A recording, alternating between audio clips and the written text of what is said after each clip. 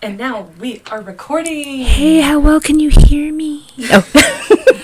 Shauna got us new mic. I did. Hey, guys. I don't even have to sit beside it, and I'm so close, and so if I am totally destroying your eardrums, I apologize.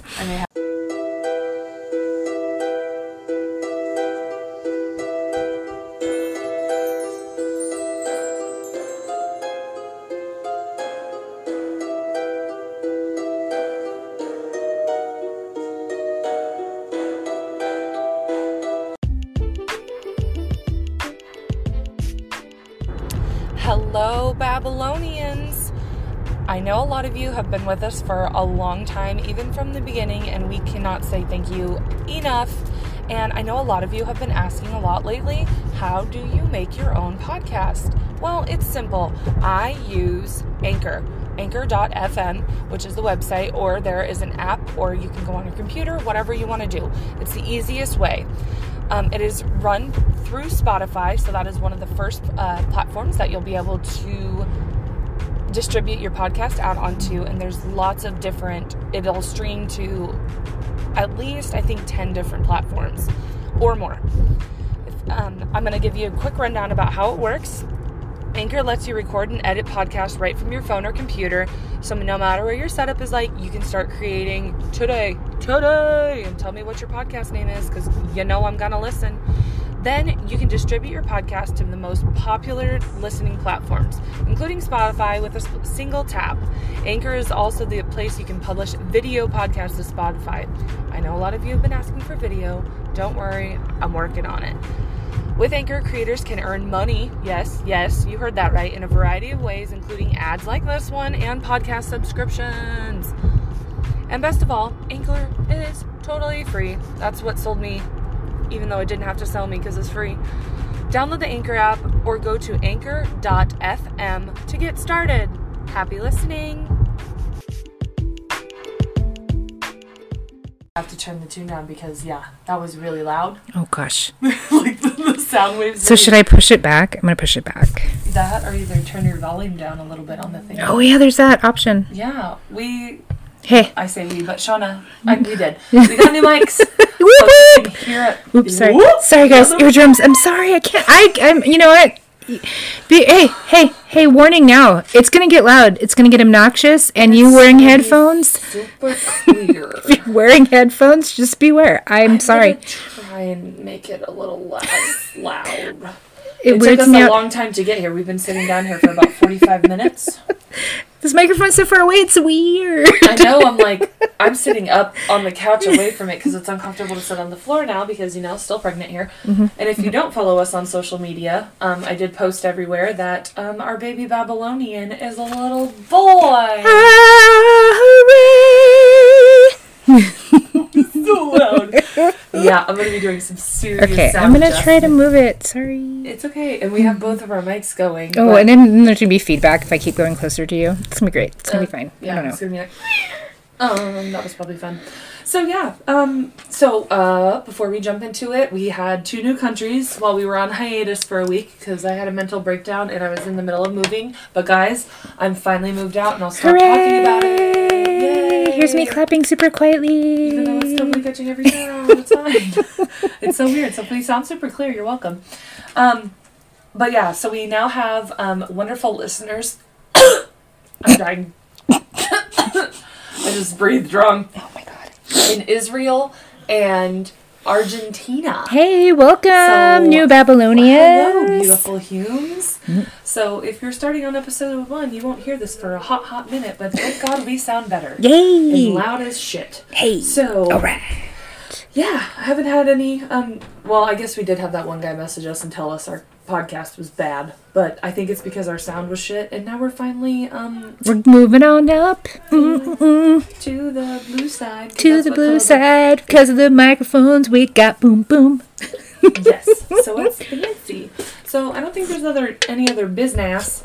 Today is my 12-year anniversary with my husband, even though not married, but like being together. So big news there. That's the one they really celebrate. I mean, it's true. Celebrate a little bit. We're like, fuck our wedding, whatever. This is when we got together. Yes. I shared it in my Facebook memories because this is also when they were 2 years together, when my brother proposed to her. It's true. In the room that I sleep in now. It's true. Yes. So, it's pretty beautiful. And actually, I've decided that my baby's middle name, will actually be my brother's first name, which is Vincent. And he acted like he didn't care, but he cares. He does. He's like, oh, so does that mean I have to like this kid? I'm like, as if you don't like my son already. Like my son Arlo that you've heard before in the past.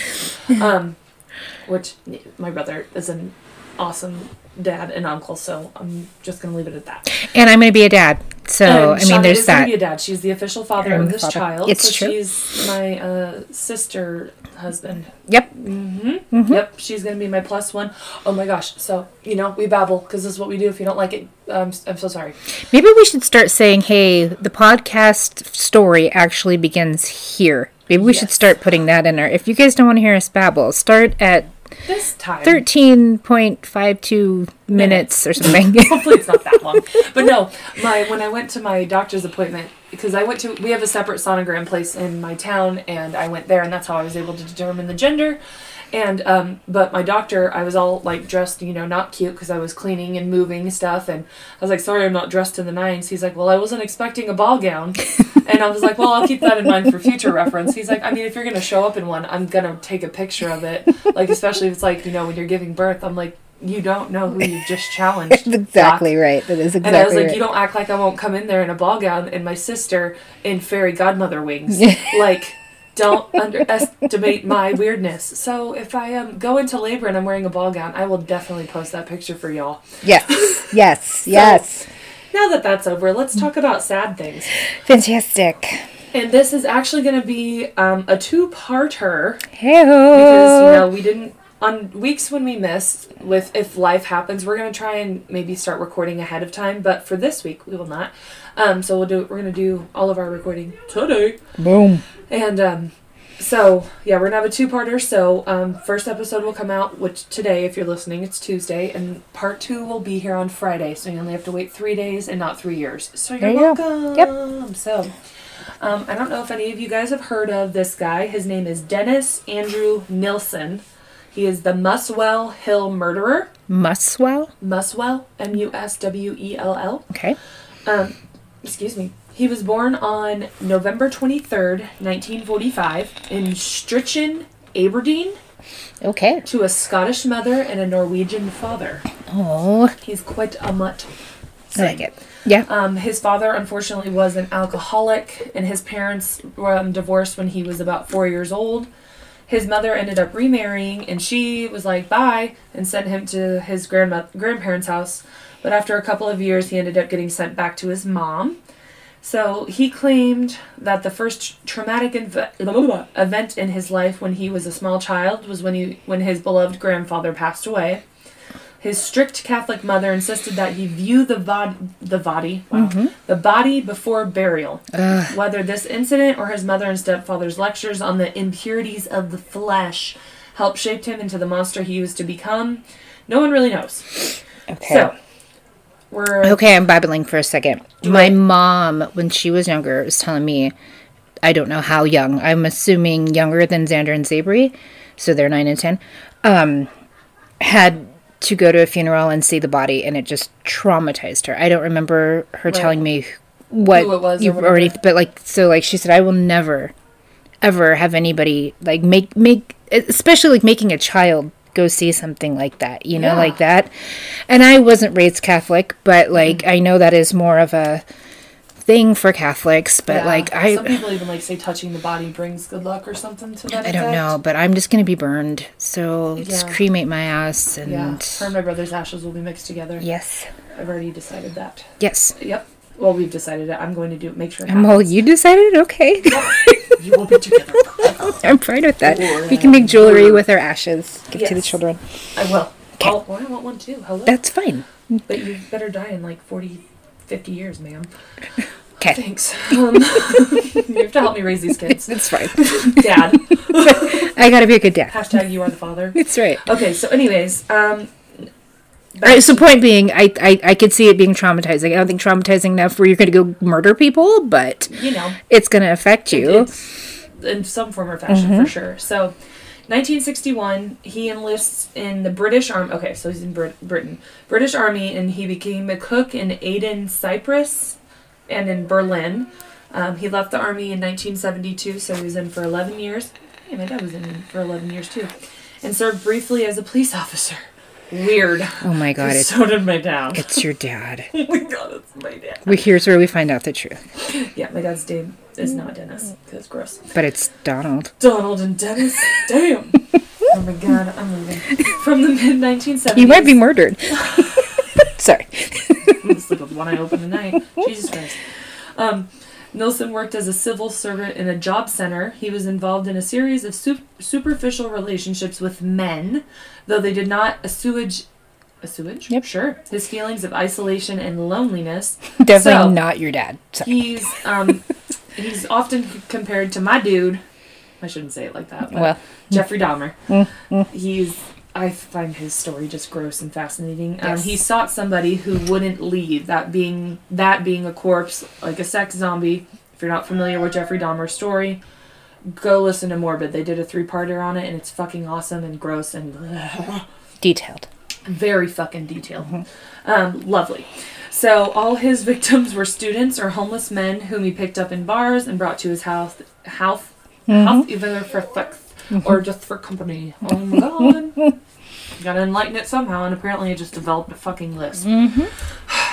People with lisps are gonna be like, you're a fucking bitch. I'm sorry, my tongue just, it's been a fucking month, guys. Now that I'm completely it's over. About it, I can breathe. The month is over.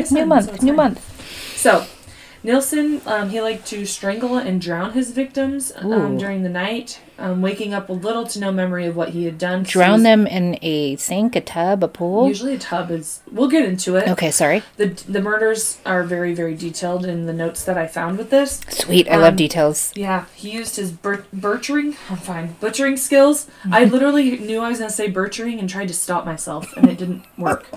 Butchered that word. So he learned those butchering skills in the army, and he ended up using that skill to dispose of the bodies. Okay. So it's pretty gross how they find out that he was doing this. It was gross. So he had access also to a large garden and was able to burn many of the remains in a bonfire. And I don't know if I've burned my hair, and I think I've maybe burned my skin a couple times, but I've never smelt burning flesh. Sorry. That was not a good segue. I just started talking about burning myself. Yeah, I know. And it's like, well, how and where? I just I couldn't imagine the smell of burning flesh. Yeah. That's what I was getting at.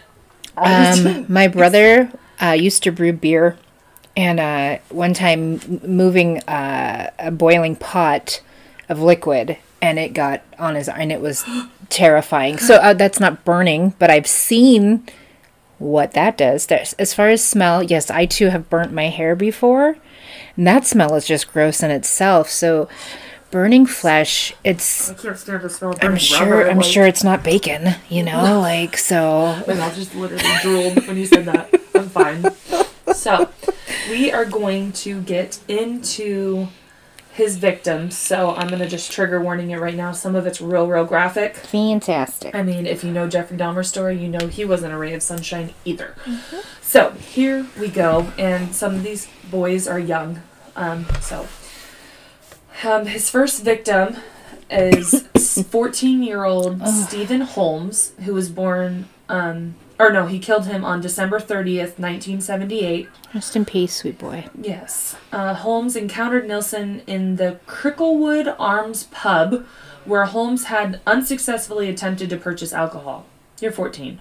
14-year-old. Do they have ages there? Do they? I don't know. I don't know in England. It's 16 or 18. Because I remember when my mom went on her England trip, she was able to drink on the plane, and she was 16. Okay. So, he was unable to purchase alcohol. According to Nilsen, he had been drinking heavily alone on the day he met Holmes before deciding in the evening that he must, at all costs, leave his flat and seek company. Barf. Nilsen ended up inviting Holmes to his house with the promise of two drinking alcohol. Mm-hmm. Just 2 drinking. That's not drinks, 2 drinking. Of them drinking alcohol together and listening to music, because that's casual. Okay, so this is 1978. He's 33. Okay, well then here we go. Sorry, babble time. Pause for the cause. Boop, boop. Interesting. Okay, so we've been listening to True Crime Garage, and interesting that we're talking about another male. Okay, so point being, Shauna, sorry. And it's something I want to really try to instill in my children, especially getting to the age where they're going to start going to, well, one's in junior high, but junior high and high school.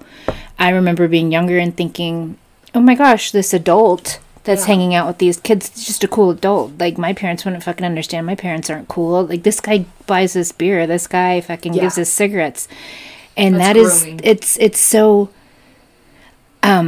we just need to teach our children that is not okay. No adult should be doing that. There's no reason for an adult to say we need to keep secrets. There's no reason for an adult to tell you something that you shouldn't tell your parents. Stuff. He's 4. Right. And just I have to, Vince and I have to sit down and really figure out a proper, better, a good way to instill this in our kids so it sticks with them and they know. Because I remember that, because I knew people. Luckily nothing happened to me or any of my friends that I'm aware of. Yeah. But that's fucking scary, and that it's not good. If somebody, especially if they're like, 33, 20, whatever it might be, and oh really, like I've got this job, I've got all this money, but they live in a fucking shack or their mom's basement, and they're riding a scooter to work or their bike, or you know what I mean? Like, come on, this guy is making up crazy. Get away from me. He's got the fucking emotional capacity of a fucking Muppet baby. So get the fuck over it. Like, don't. Just don't. Sorry, I had to. But that's a good freaking It's point. scary. It's so scary because as a teenager, you're going to think, oh, cool, this guy's giving me the drugs, he's getting me the alcohol, whatever. I could do whatever I want here. It's a form of grooming. Yeah. And it's disgusting. It's awful. So, they're chilling out, hanging out, listening to music, because Nilsen thought this boy was about at least 17 years old. Even if you're 33 and think he's 17, he claims. That's still gross. Right. 17 is still a fucking child. Mm-hmm. At Nilsen's home, both he and Holmes drank heavily before they fell asleep. Mm. So he wakes up, Nilsen wakes up, his name is Dennis, but I put Nilsen in here as his last name a lot. He wakes up and he finds Holmes asleep on his bed. In his subsequent written confessions, Nilsen stated he was afraid to wake him in case he left me. Okay. Alright. After caressing the sleeping youth, Nilsen decided Holmes was to stay with me over the New Year whether he wanted or not. They met on December 30th, so now it's December 31st. New Year's Eve. Yeah, whether he wanted to leave or not. Reaching for a necktie, Nilsen straddled Holmes as he strangled him into unconsciousness before drowning the teenager in a bucket filled with water. Nilsen then... Okay, this is gross. If you need to skip ahead, now's the time to do it. This is going to get a little graphic. Nilsen then washed the body in his bathtub before placing Holmes on the bed and caressing his body. He twice masturbated over the body before awaiting the passing of rigor mortis to enable him to stow the corpse beneath his floorboards. Okay, when I was reading these notes to review this, I was like, I was at work, and because I printed them off and I just had them at work to take home with me, and I read that and I was like, and my coworker's like, "Are you okay?" And I'm like, "Yeah, I'm just rereading my notes," and hi. And Arlo's down here. And then they put him beneath the floorboards, and that always makes me think of Edgar Allan Poe, The Telltale Heart. Mm-hmm. Just and how the beating of the heart makes him go crazy. Right. But that's. But you know what? I appreciate the details. It's awful. Really gross. No, but it's important too. I feel because when you sugarcoat some of this stuff, you need to realize just how gruesome these horrible people are. Yeah, like this isn't anything to fantasize about. Like when people with like Manson and fucking Bundy and shit like that, like, oh my god, and sending him nudes and like these are like doing that with that Chris Watts guy in Colorado. Like these are horrible, eating it up. Horrible people. Do not fantasize about them. Like these are just nasty, true walking on earth monsters. Yep. Oh, hi, bud. Hi. I find this one. Oh, what color is that? A blue. Very good. Hey, look I found a bullet, Arlo. What? I found a Nerf gun bullet. I would like to clear that up. I said a Nerf bullet. Oh my god, from yeah. Okay. So he stows the corpse beneath the floorboards. Holmes ends up Holmes's bound corpse stayed under the floorboards for almost 8 months before Nilsen built a bonfire in the garden behind his flat and burned the body on August 11th, 1979. 4 months? Is that what you said, or 8? 8 months. So the smell? There had to have been a smell. They talk about it later on. Okay, sorry. So this is an excerpt from his recollections he wrote these down. So this is Nilsen's nasty fucking writing. I eased him into his new bed beneath the floorboards. A week later, I wondered whether his body had changed at all or he had started to decompose. I disinterred him and pulled the dirt-stained youth up onto the floor.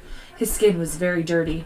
I stripped myself naked and carried him into the bathroom and washed the body. There was practically no discoloration and his skin was pale white. His limbs were more relaxed than when I had put him down there. Wow. That's interesting, though.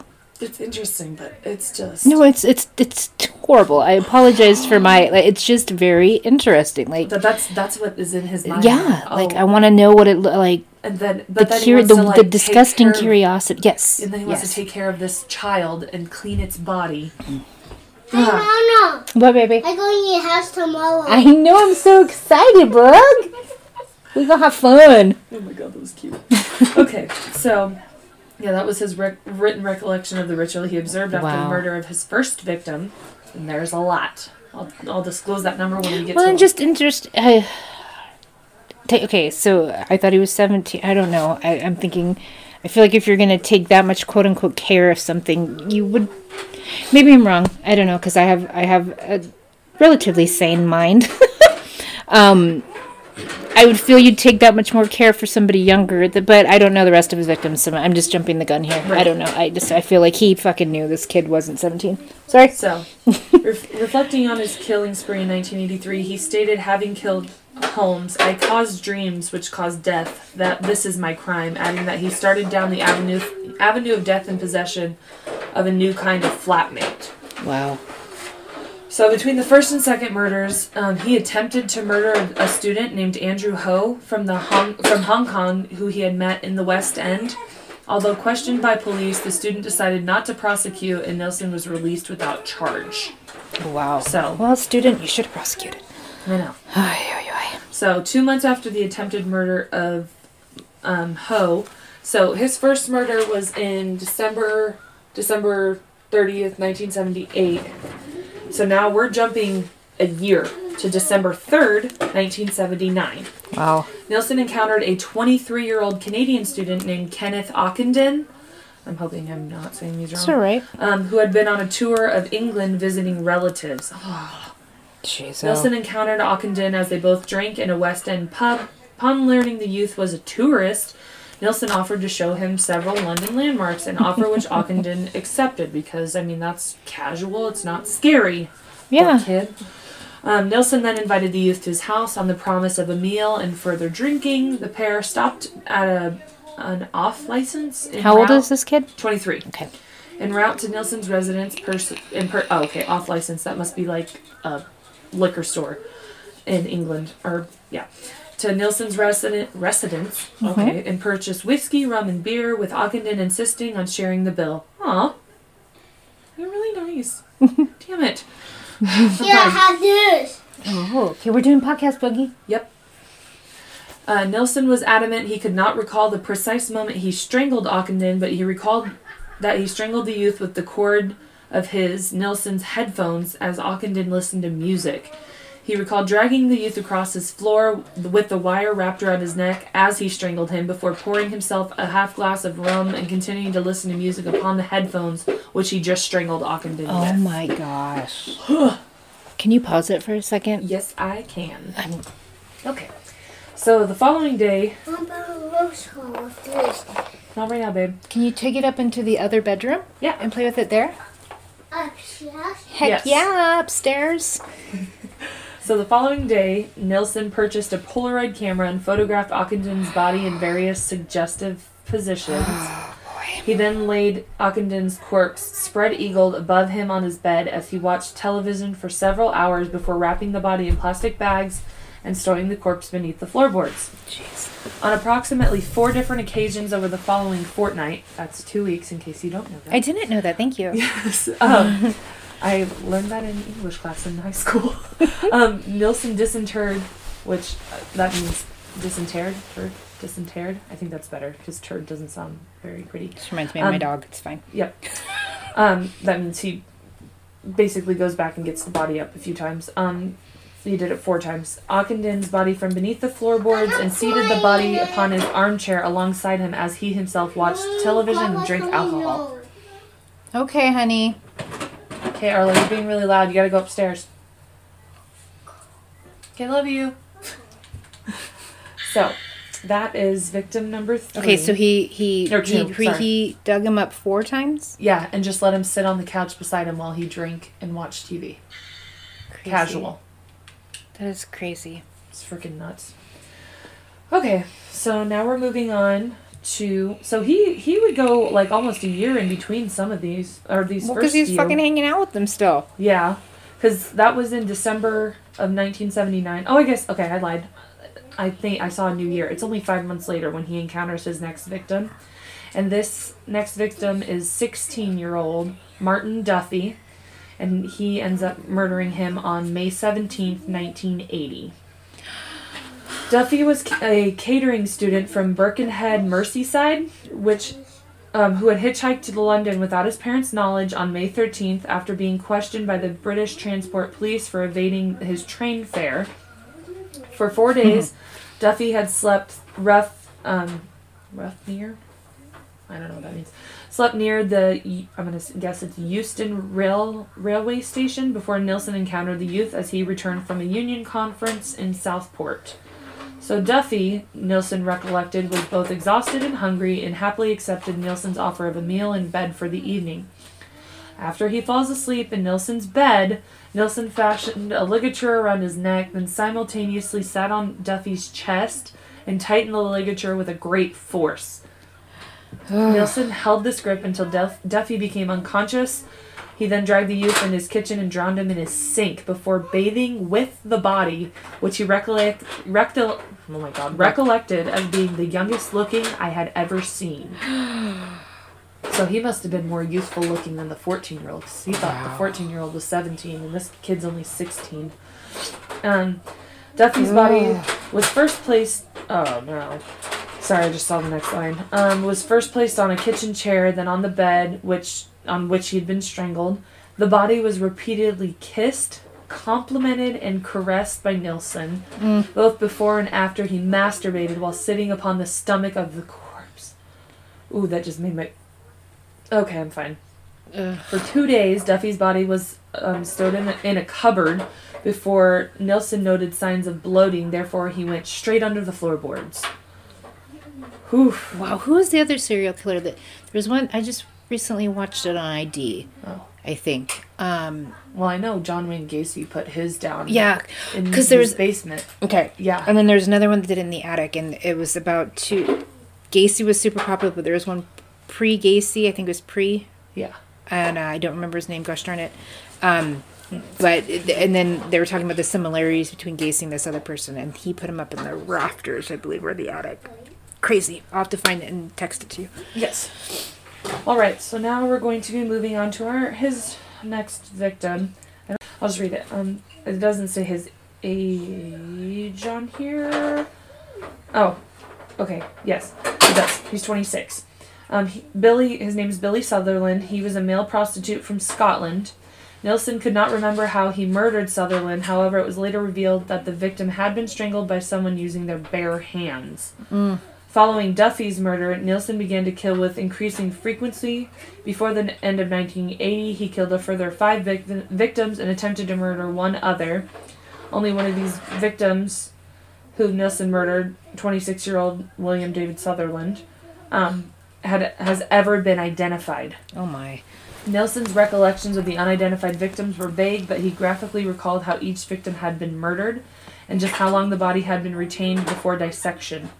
One unidentified victim killed in November had moved his legs in a cycling motion as he was strangled. Nilsen is known to have absented himself from work between November 11th and 18th. I think that's in 1980. Yeah, end of 1980. likely due to this particular murder because of him bicycling his legs. Another unidentified victim, Nilsen had unsuccessfully attempted to resuscitate before sinking to his knees and sobbing before standing to expressly spit at his own image as he looked at himself in the mirror. On another occasion, why did I say it like that? He laid in bed along the side of an unidentified victim as he listened to the classical theme Fanfare for the Common Man before bursting into tears. Inevitably, the accumulated bodies beneath his floorboards attracted insects and created a foul odor, particularly throughout the summer month, obviously. And there's coffin flies, too, that specifically go for rotting. And it doesn't have to be human flesh, it's just any rotting flesh. Right.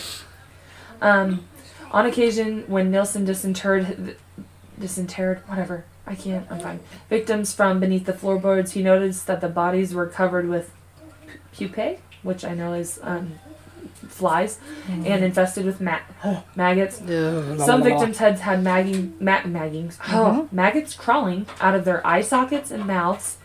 Oh my goodness. You've seen that in horror movies. Yeah. That's crazy. He placed deodorants beneath the floorboards and sprayed insecticide about the flat twice daily, but the odor of decay and presence of flies remained. It's just, those bodies... that smell. They just don't. I mean, that's a very certain smell, stench, from my understanding. Yes. So, I mean, I've smelled rotting, like cow or pig meat. You know what I mean? Like in the fridge or something like that. I've smelled that. So as I was cleaning up my house, this will be a small little babble for y'all. We need a palate cleanser right now. So I'm pregnant, remember?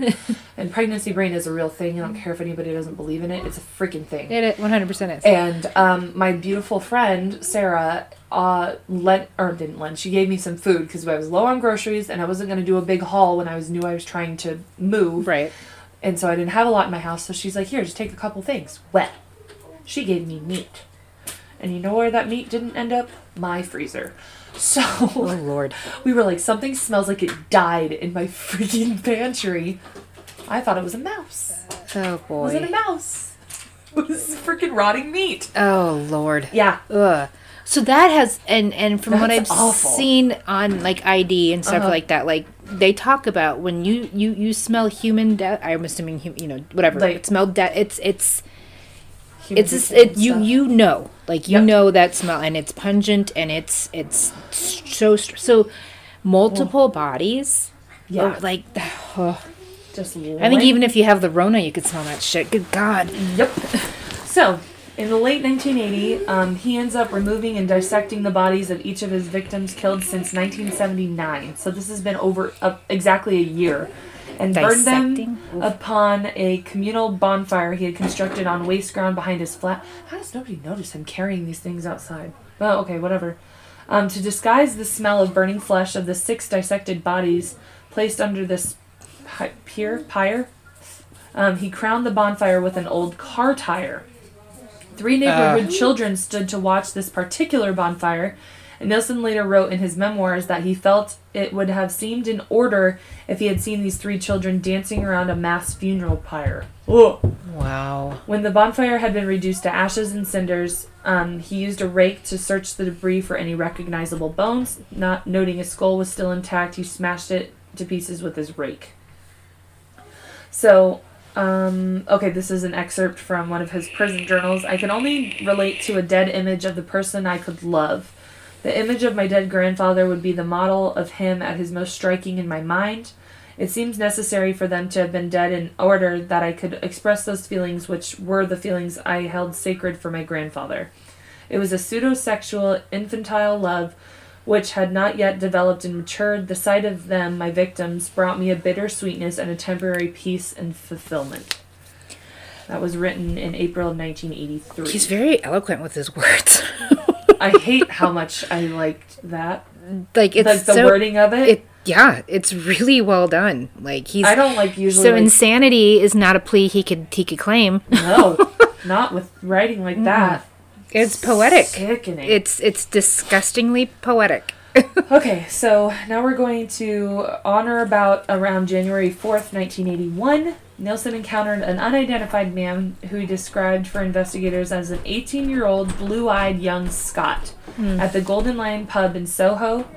He was lured to Melrose Avenue upon the promise of partaking in a drinking contest. Because if you're 18, hell yeah, I get that. Like enticement. After Nilsen and the victim had consumed several beverages, Nilsen strangled him with a tie and subsequently placed the body beneath the floorboards. Nilsen is known to have informed his employers he was sick and unable to attend work on January 12th, so that was 8 days later, in order that he could dissect both his victim and another unidentified victim he had killed approximately 1 month earlier. Jeepers. So by April, Kilson. Well, That should have been his name. Nilsen had killed 2 further unidentified victims, one of whom he described as an English skinhead. Ooh, I don't like using words like that because some people get very... But that's just what the note said. Whom he met in, I'm going to guess, Leicester Square. The other he described as a Belfast boy, a man in his early 20s, who stood at approximately 5'9" in height. In relation to the first of these 3 unidentified victims, he later casually reflected, this is a quote, end of the day, end of the drink, end of a person, floorboards back, carpet replaced, and back to work at the Denmark Street. wow. I had to let that sink in for a hot second. That just fucking made me want to... So this talks about murders 5, 6, 7, 8, 9, and 10. They're very short little notes because I just kind of went over them. The 5th victim was another male prostitute, otherwise, who's never been identified still. All that they know is he was from the Philippines or Thailand. Another male? So who was the other? These were people that were detailed out. This just gives a But little... I mean, like, I don't recall you saying somebody was a male prostitute, sorry, with the other victims. But okay. Yeah. I don't know. Nilsen could murder number 6. He could remember very little of this and the following 2 victims. All that he could remember is that number 6 was that he was a young Irish laborer that he met in a bar. The 7th victim was one Nilsen described as a starving hippie type he had found sleeping in a doorway in Charing Cross. Number 8, he could recall nothing about his 8th victim. And murders 9 and 10 were both young Scottish men who he picked up in pubs in Soho. He could recall nothing, huh? Nothing. That's how he's just kind of getting reckless, though. yeah. Yeah. So, the 11th victim was that... I keep calling him a skinhead, and I don't like it. It is what he had no hair on his head. He shaved his head bald. He's a bald person. Now we're going to go with that. Picked him up at a Piccadilly Circus. I like Piccadilly. Sorry. Who had a tattoo around his neck saying, "Cut here." Ooh, that's a little morbid. He boasted to Nilsen how tough he was and how he liked to fight. However, once he was drunk, he proved no match for Nilsen, who hung his naked torso in his bedroom for 24 hours before he was buried under the floorboards. Wow. Jesus. Yep. So, at some point between murders 6 and 11 on November 10th, 1980, a potential victim of Nilsen's woke up while being strangled and was able to fend off his attacker. Wow. Although he called the police almost immediately after the attack, no action was taken by the officers, who, it is reported, consider the incident to be a domestic disagreement between 2 homosexual lovers, because, if you recall, back in when Dahmer was doing his stuff, his little... 14-year-old victim was given back to him, right. And then he went inside and killed him 10 minutes later. Yep. Sickening. Gross. God, not okay. It's fucking, yeah. That makes my skin just crawl. 100%. All right. Okay, so this is victim number 12, and the last before Nilsen moved home was a man named Malcolm Barlow. He was murdered on September 18th, 1981. Nilsen found him in a doorway not far from his own home. Sorry, I lost my spot. And took him in and called an ambulance for him. What? Why? Okay. When Barlow was released the next day, he returned to Nilsen's home to thank him and was pleased to be invited in for a meal and a few drinks. Affection. Maybe he was murdered later that night. The final victim to be murdered at Melrose Avenue was 23-year-old Malcolm Barlow, who, I already put that in there twice. Why did I do that? It's all right. So, when Nilsen inquired as to Barlow's welfare, he was informed the medication Barlow was prescribed for his epilepsy had caused his legs to weaken, and so that's why he was leaning against the wall outside of his house. Nilsen suggested that Barlow should be in hospital, and supporting him walked him to his residence, and then that's when he called for the ambulance. So he comes back, he feeds him, and then they eat, he drinks rum and Coke, and then Barlow ends up falling asleep on the couch. Nilsen manually strangled him as he slept before stowing his body beneath his kitchen sink the following morning. Wow. Was he little? He was running out of space. Apparently. Or it was like time to burn him. I don't know. Oh, God. So in mid-1981, Nilsen's landlord decides he wants to renovate 195 Melrose Avenue and asks Nilsen to vacate the property. He was real resistant. He did not want to leave, but accepted an offer of £1,000. £1,000 fine, from the landlord to vacate the residence. He moved into an attic flat on 23D Cranley Gardens in the Muswell Hill district of North London on October 5th, 1981. That's my friend Ariel's birthday.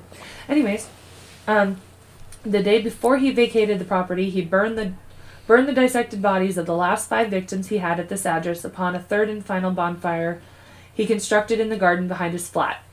Again, he ensured the bonfire was crowned with an old car tire to disguise the smell of burning flesh.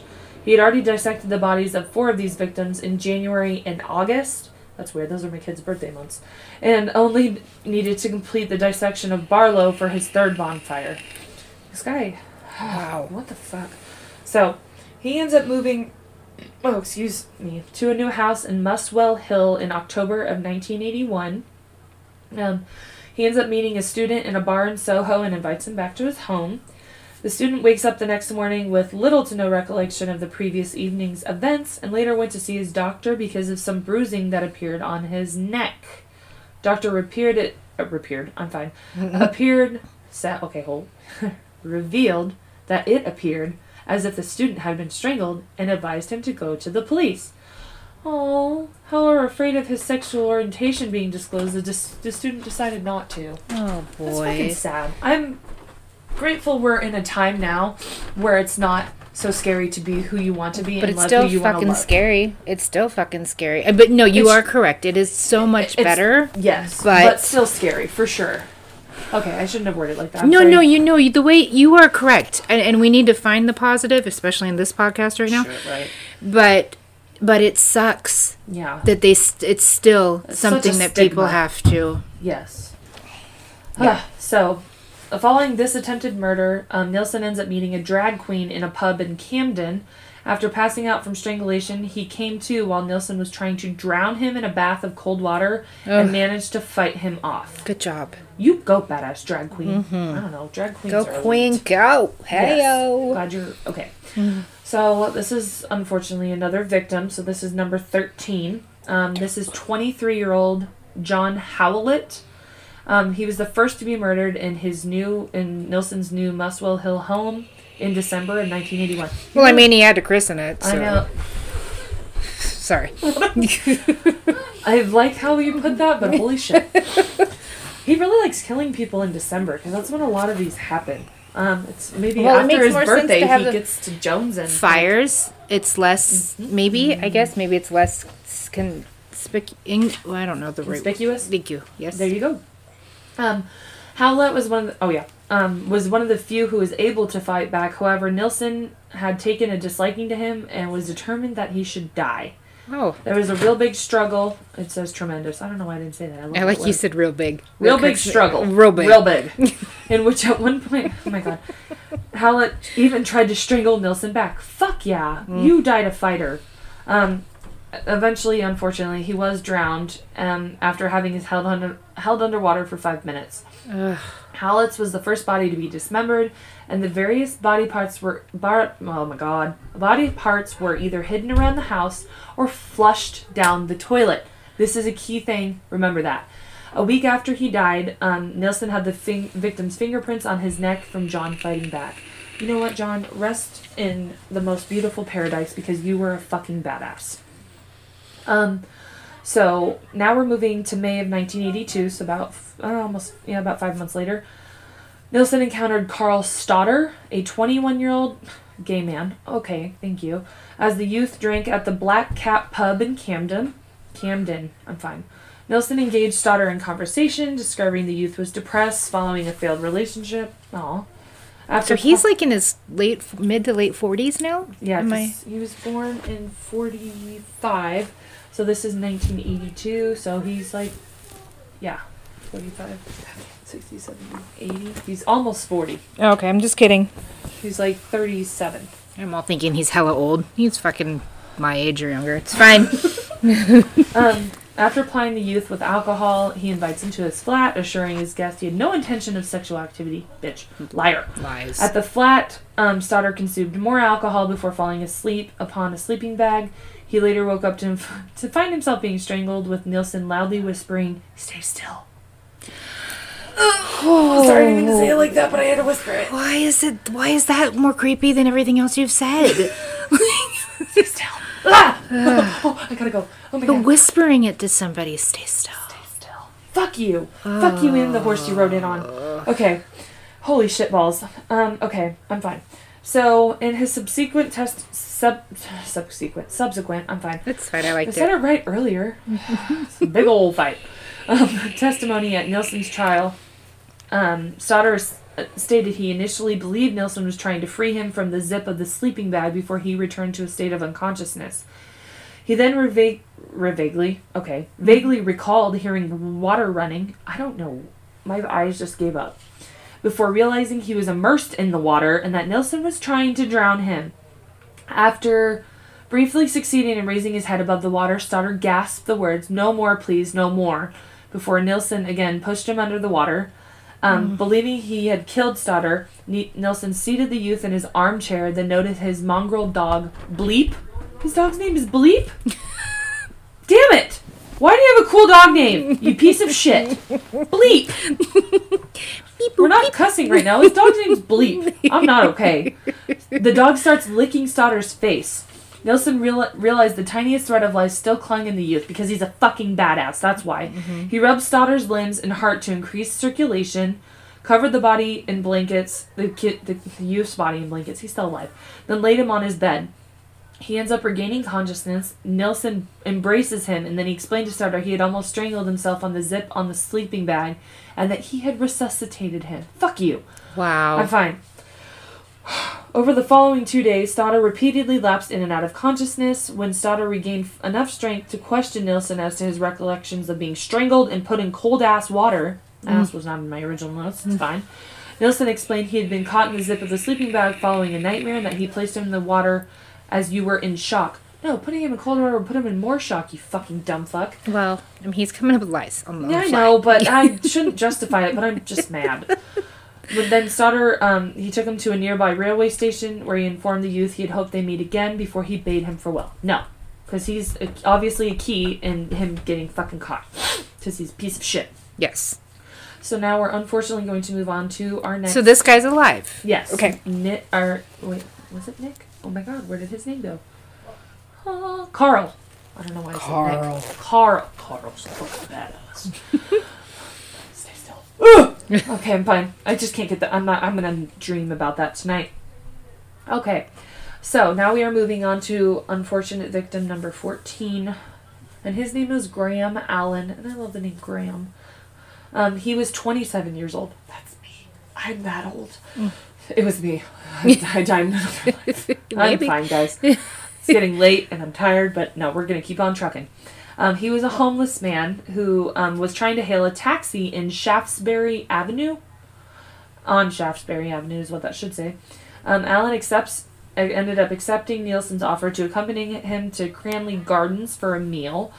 As had been the case with several victims previous, Nilsen stated he could not recall the precise moment he strangled Allen, but recalled approaching him as he sat eating an omelet with the full intention of murdering him. Yikes. This isn't even about, wanting to do things with them. He's just ready to murder. Right. Yeah, it's gone beyond... Yep. That's probably not a good sound in this new microphone. That's fine. Allen's body was retained in the bathtub for a total of 3 days before Nilsen began the task of dissecting the body upon the kitchen floor. Nilsen is again known to have informed his employees he was ill and unable to attend work on October 9th. What was his job? Do we know? 1982. I know he quit a job, but it doesn't ever state what he does. Okay. Or I didn't state it in my notes because I took these notes a long ass time ago. Okay. Probably doing something. Probably a decent Probably job. a butcher. Sorry. He did that in the army. I know. So that's what I remember. Likely, okay, so he doesn't call into work October 9th, 1982, likely in order that he could complete the dissection of Alan's body. So.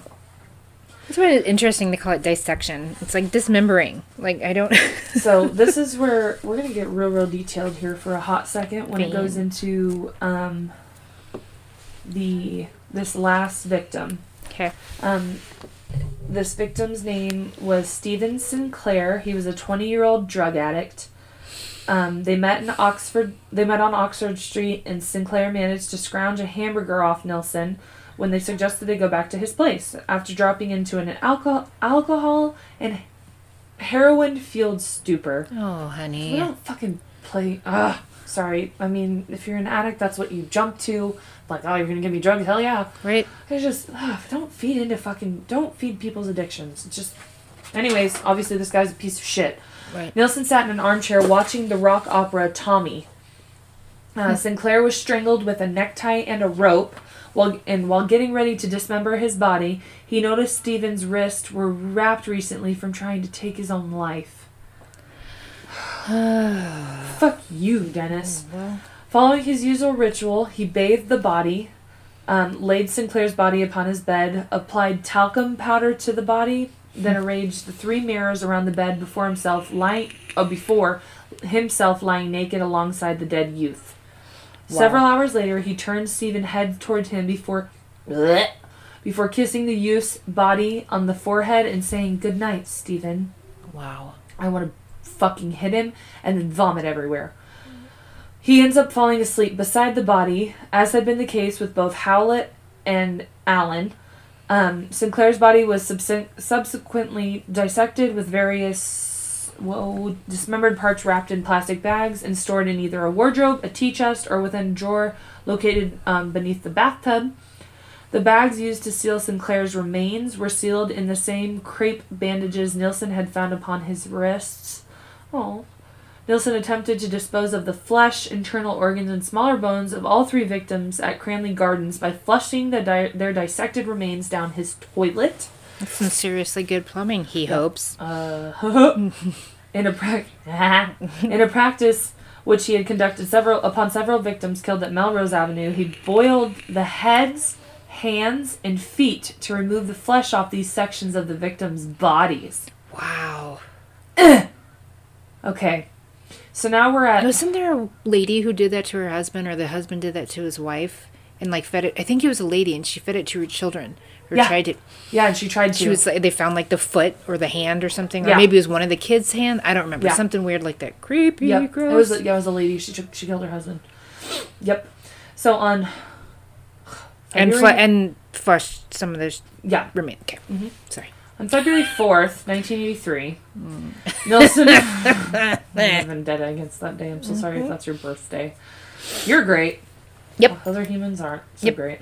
Anyways, everybody's trying to be like, what are they talking These about? ladies are fucking crazy. What is up with them on February 4th? I want to know. Too bad. So, Nilsen wrote a letter of complaint to estate agents complaining that the drains at Cranley Gardens were blocked and that the situation for both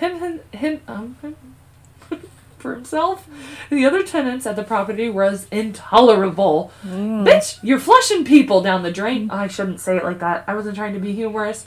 It's alright. Like the bone. Sorry. I'm fine. Please don't get mad at me.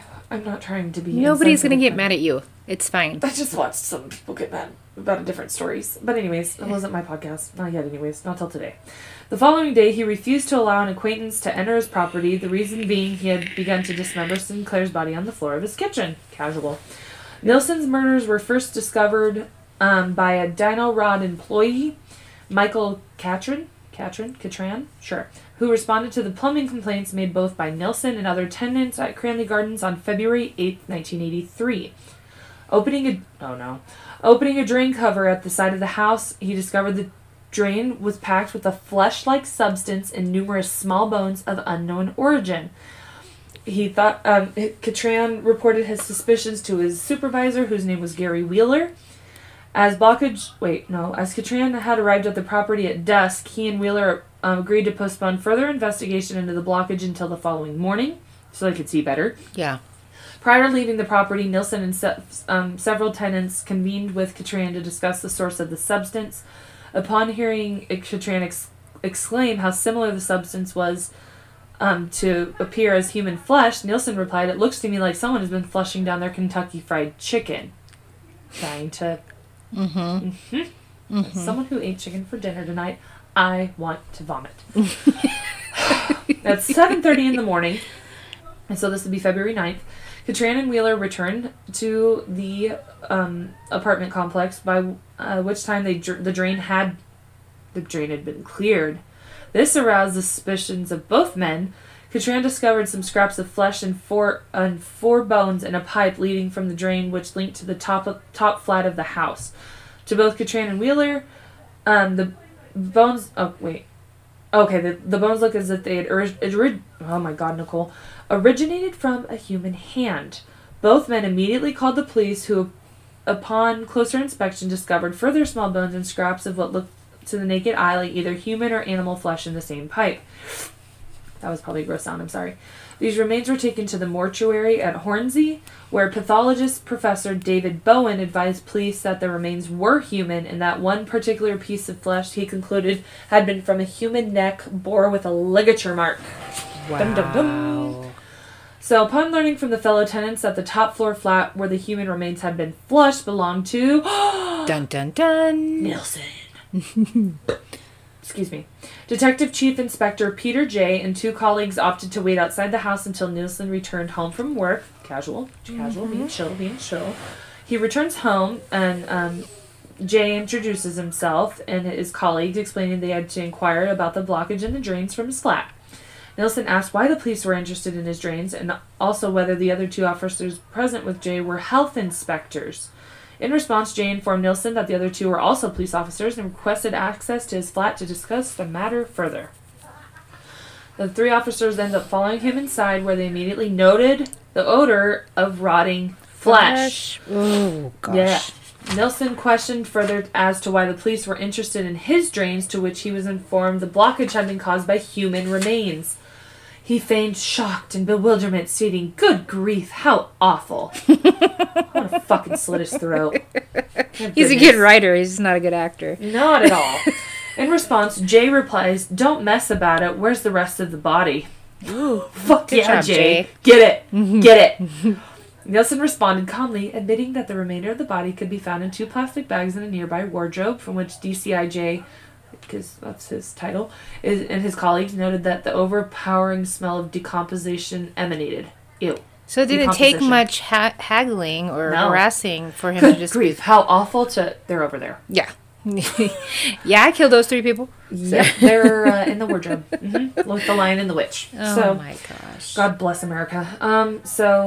The officers did not open the cupboard, but asked Nilsen whether there were any body parts to be found, to which Nilsen replied, "It's a long story. It goes back a long time. I'll tell you everything. I want to get it off my chest. Well, not here, at the police station." He was then arrested and cautioned on suspicion of murder before being taken to Hornsey Police Station. As he was escorted to the police station, he asked whether the remains in his flat... Nilsen was asked whether the remains in his flat belonged to one person or two. Staring out the window of the police car, he replied, 15 or 16 since 1978. Wow. So... Can you imagine being the cop? Nonchalant. Like, thinking, oh, we may have one or two on a body, but 15 people. 15 or 16 human lives were taken by this fuckface sitting in the back of their car. Whoosh. We're almost getting to the end of part 1 here, guys. Because this is going to be a two-parter. I don't know if you remember that. So, that evening, a detective superintendent, Chambers, is that his name? I don't know. Accompanied DCIJ and Professor Bowen to Cranley Gardens, where the plastic bags were removed from the wardrobe and taken to Hornsey Mortuary. One bag was found to contain 2 dissected torsos. one of which had been vertically dissected, and a shopping bag containing several internal organs. Second bag contained a human skull almost completely devoid of flesh, a severed head, and a torso with arms attached, but hands were missing. Because remember, he liked to boil the hands, feet, and head because it would help the flesh come off. Both heads were found to be subjected to moist heat. In an interview conducted on February 10th, Nilsen confessed there were further human remains stowed in a tea chest in his living room, with other remains inside an upturned drawer in his bathroom. Oh my gosh. The dismembered body parts were the body parts of 3 men, all of whom he had killed by strangulation, usually with a necktie. One victim he couldn't name, another he only knew as John the Guardsman, and the third he identified as Stephen Sinclair. He also stated that beginning in December of 1978, he had killed 12 or 13 men at his former address, 195 Melrose Avenue, and he also admitted to having unsuccessfully attempted to kill approximately 7 other people who had either escaped or on one occasion had been at the brink of death but had been revived and allowed to leave his residence. Wow. So. Jeepers. Creeper. Yeah. So this is going to be the end of part 1. Part 2 is going to be a little bit short, and then Shauna's going to rabbit hole for y'all to kind of enlighten and decompress from this gnarly, gnarly story. The next part is, the ending of his story is pretty short, but I mean, this is a lot to take in. So, remember, part 2 will be coming out on Friday this week for you guys, because you were patient with us, and if we ever miss a week, we always try to put out 2, because I always feel guilty, even though nobody was like, oh my god, I'm so sad. I was so sad. Throws my week off when we don't record. Mm-hmm. I'm not going to lie to you. Mm-hmm. All right, but okay, so Fighters, right? Are there... Oh, Fantasy and World Music by the Fighters. They do our intro sound. Mm-hmm. We can be found anywhere on social media. Bloody Babbles Podcast. Search us. That's Twitter, Facebook and Instagram, and then Twitter is Bloody Babbles. And then we have podchaser.com/Bloody Babbles Podcast is one of the places you can rate and review us. Please do that. Yes. And leave comments. Don't just, if you don't like us, please tell us why. If you do like us, please tell us why. If there's things we need to work on, tell us what. Hopefully it's not sound. Hopefully it's not sound anymore, because we have fancy, we've made these mad, but they pick up sound real great. I hope, as I get ready to go edit this, I really hope that I'm not lying to you right now. Yeah, me too, because I'm like way further away from the microphone than I've ever been. It's picking you up perfectly. Okay. So, if you guys ever have suggestions, you can message us on Twitter, Instagram. We're both on the Facebook page. Shauna seems to message you guys back more than I do. That's not true. It's only been one person. Oh, well. Okay. But that's fine. But it's fine. One of us will get back to you. We're pretty on top of that, because this story wasn't suggested to us, but my homie on Twitter, Nate, he's suggested a few to us, and then we've just suggestions all over, so we love it. I love it. It keeps me busy. And we know we're doing it for at least one person that's interested, and hopefully it interests you guys. And then I still think we're going to do more of Unsolved too. We want to throw more of those in there. So if there's unsolved cases around y'all, please let us know. Especially you international listeners, because I really want to deep dive into some international stories. Fun. I would absolutely love that. I know one of the stories coming up here in the next couple of weeks. We've got one, I think another one from Australia that I think Nate suggested. But international cases just fascinate me, and I want them to be told with dignity and thoroughness and justice. We try to do that here. So I'm glad we're back this week, guys. Yeah. We're coming up on 5,000 plays. We're almost about 300 away. We're not quite at 4,700 plays yet, and that just blows my brain apart. Thank you. I love you so fucking much. Even if you don't love me, you can hear me now. You can hear how clearly my love is now. So, our beautiful, beautiful Babylonians, until Friday. Babylon!